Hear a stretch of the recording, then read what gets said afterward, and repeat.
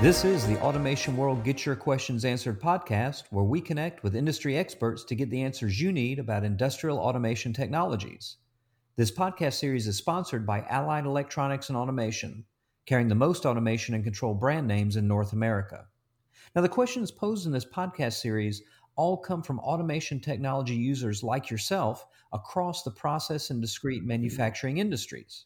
I'm David Greenfield, Director of Content for Automation World, and the question we'll be answering in this episode is how to select IoT sensors for industrial applications. Now, to answer this reader question, we're speaking today with Alan Hotovy, Industrial Automation Training Development Manager with Schneider Electric's Telemecanique Sensors, which supplies a variety of sensors ranging from presence and position sensors to gas and liquid pressure sensors to related Internet of Things technologies for those sensors. So with that, Alan, let's start with the basics. What differentiates an IoT sensor from a traditional one? Thanks, Dave. I really appreciate Automation World inviting me to this podcast to answer these questions.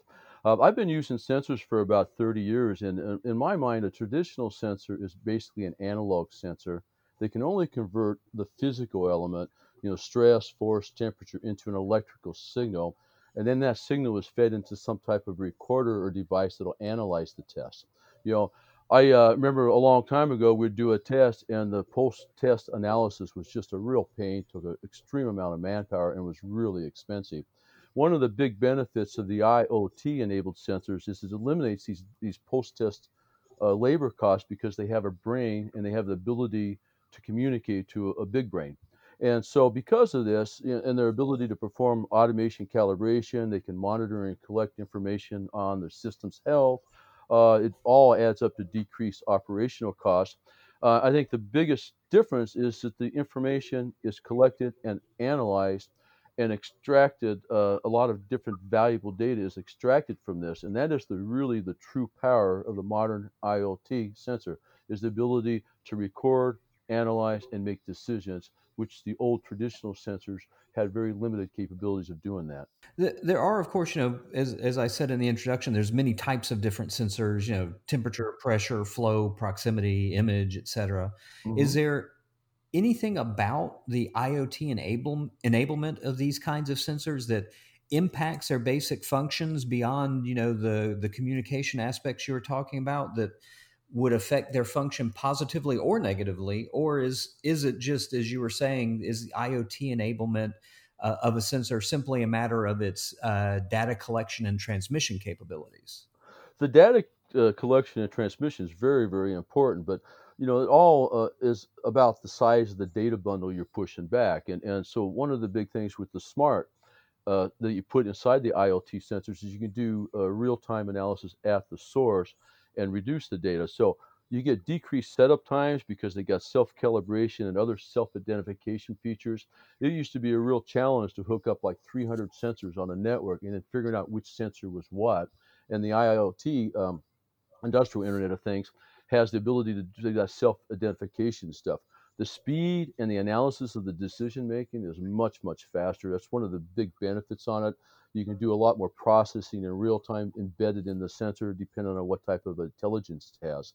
Um, Many times there's high level control and diagnostic features, maybe pattern matching, or they're taking a vibration signal, a dynamic vibration signal, and calculating the velocity RMS signal and sending that out. So this data reduction and bundling of the data to smaller sizes is a really important feature, and especially when you're trying to get the information out and make decisions of it.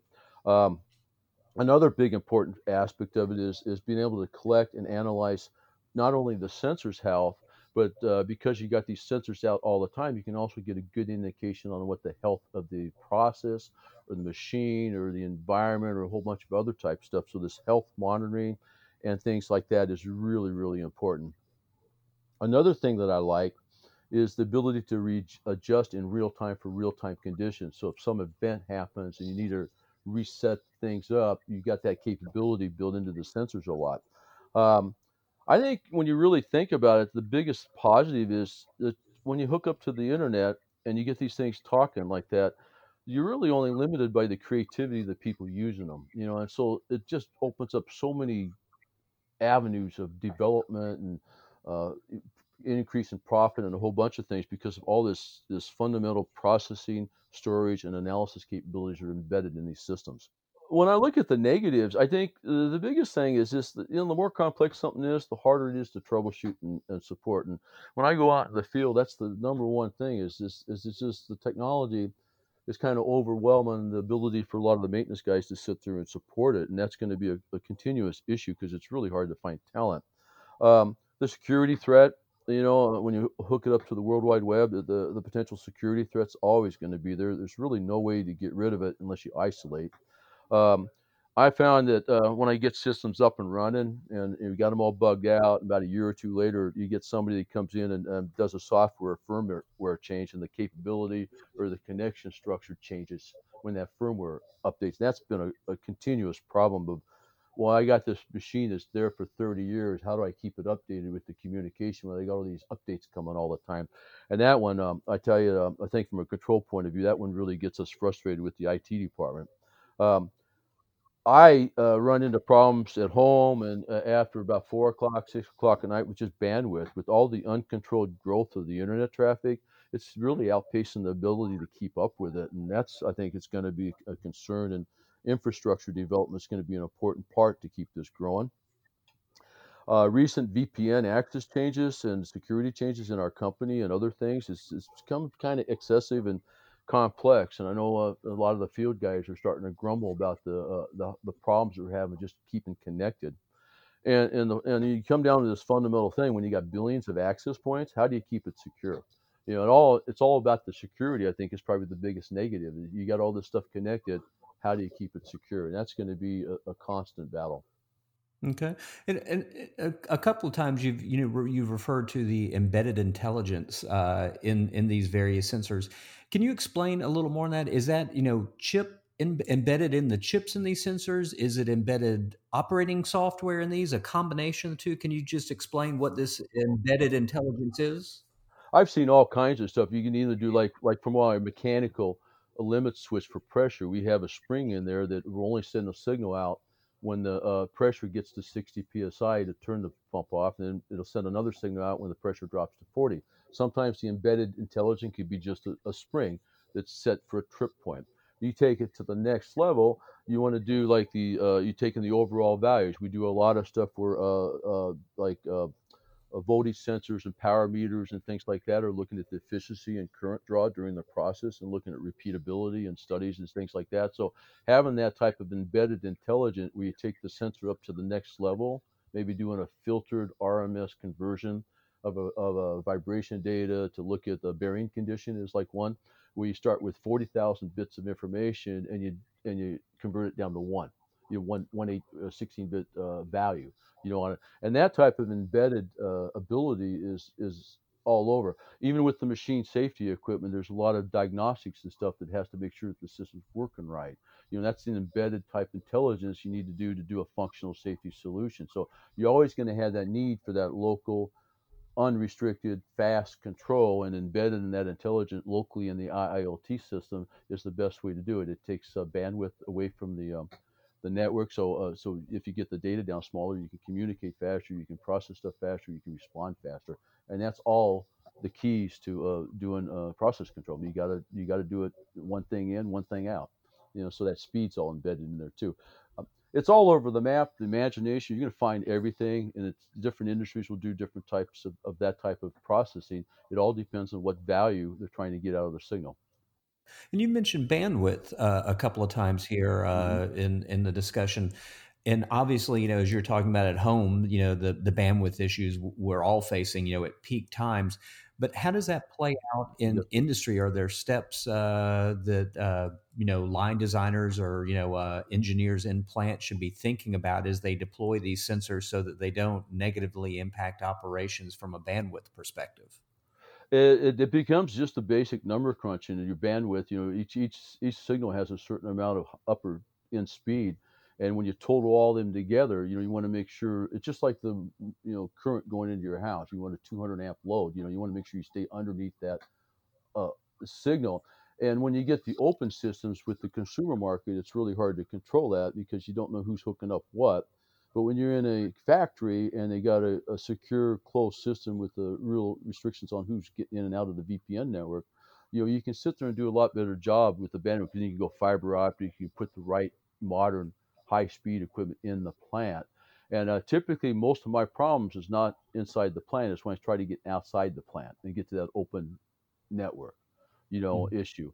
And that could be a real challenge. Like right now, I'm in a valley in Tennessee, and the only internet they have here is copper wire coming in. Mm. Okay. So no fiber optic capability. So there's also that physical.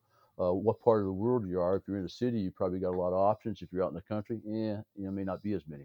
Okay, thanks for clarifying those 2 points. I just wanted to make sure everybody was all on the same page. Now, because IoT applications, obviously, they vary widely from industry to industry and application to application. What are some of the key considerations regarding IoT sensors that users should be aware of to ensure that the sensors they're looking at or evaluating for their industry, whether it's discrete manufacturing, batch or hybrid, or continuous processing, to make sure that those are well suited for their application? That's a great question. It's very important to understand what type of housing you need to put around the sensor elements in order to survive the environment. And one of the things I really like about the global and the North America rules, like the North American NEMA or the global EN 60529 or the IEC 529 egress protection. A lot of people call them the IP codes. These ratings come in really handy when you're asking these type of questions because they rate the sensor body's ability to survive a particular environment. As an example, I had a gentleman that wanted to put a inductive proximity sensor underwater for a boat lift. It had to be 1 feet underwater, about a foot and a half to 2 foot underwater all the time. He decided to use an IP68 rating because it's designed to be submerged underwater up to 1 meter for an indefinite long time. Another customer of mine had a pressure switch in the basement of a house. A NEMA 1 was just enough. Open housing, didn't have to worry about it. The only thing they had to do is protect bugs and stuff from getting inside of it so they didn't foul out the points.